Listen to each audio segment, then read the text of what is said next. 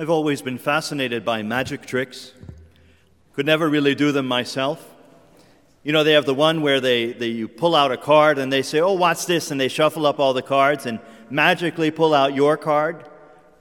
I couldn't do that if there were only 2 cards in the deck. So I've never been very good at it, but I've always been fascinated by it. And I really like the one where the magician reaches up to your ear and he pulls out a quarter. But I've never understood why I don't get to keep it. If it comes out of my ear, it should be mine. But there are some who will say that what we celebrate today, the body and blood of Jesus Christ, there's like 37 names for it, the body and blood of Jesus Christ, Holy Communion, the Blessed Sacrament. Many in the world today would say that it's just a magic trick. It's just a distraction or a deception. It's just a symbol. It's just a neat thing. When we receive it, it makes us think about Jesus. And so that's why it's special. That's not true. Right now on the altar on my chalice, there's a small host, and then we've got more bread over there and some wine. But what is in the tabernacle is immeasurably different from that. It looks the same, tastes the same, smells the same, but it's anything but the same. Something amazing happened this morning over at the cathedral. 2 ordinary men who really have nothing extraordinary or no superpowers or anything like that.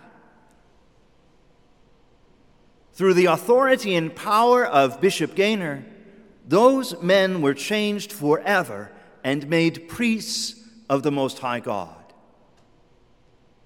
And they did so this morning at that Mass, and then tomorrow they have Masses of Thanksgiving. And they will stand at the altar the same way that I do, the same way that every other priest does. And they say those beautiful, amazing words. "This is my body."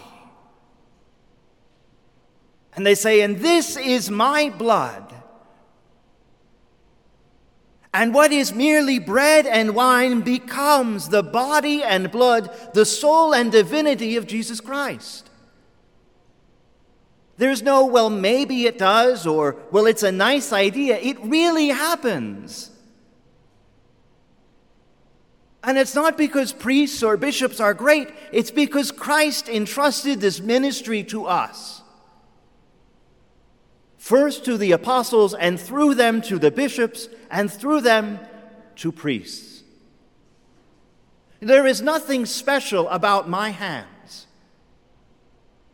except when they hold the host, and they lift the chalice, and they say those beautiful words, through the power and authority of Christ himself, those objects change.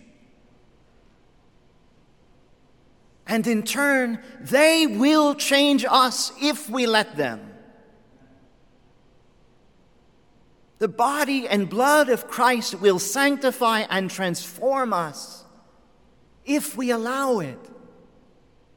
You know, I don't have the words memorized. I probably should, but I don't have the words of consecration memorized, but nothing will happen yet.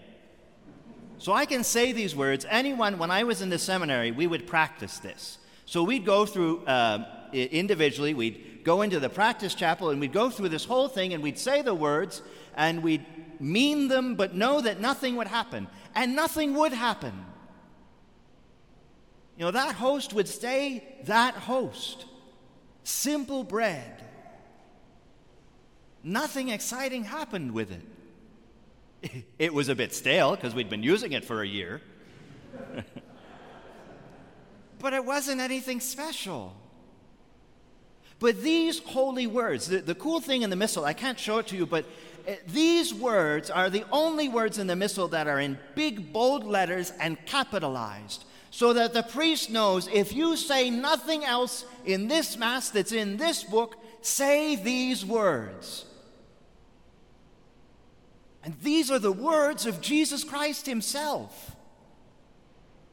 The same words that he uttered when he had the Last Supper with the apostles are the words that each priest speaks at every Mass. And you'll hear them in a little bit, but think about the beauty of these words. Jesus could have said it's just a symbol or just a nice thing to say, but he didn't. And so I'm going to read these words to you. And then in a few moments, when I say them for real, that's when something amazing will happen. That's when the bread you look upon and the chalice that holds the wine that you see become out of this world amazing. They become the means of our salvation. And so if there are any words in any language worth knowing and holding in our hearts, it's these words.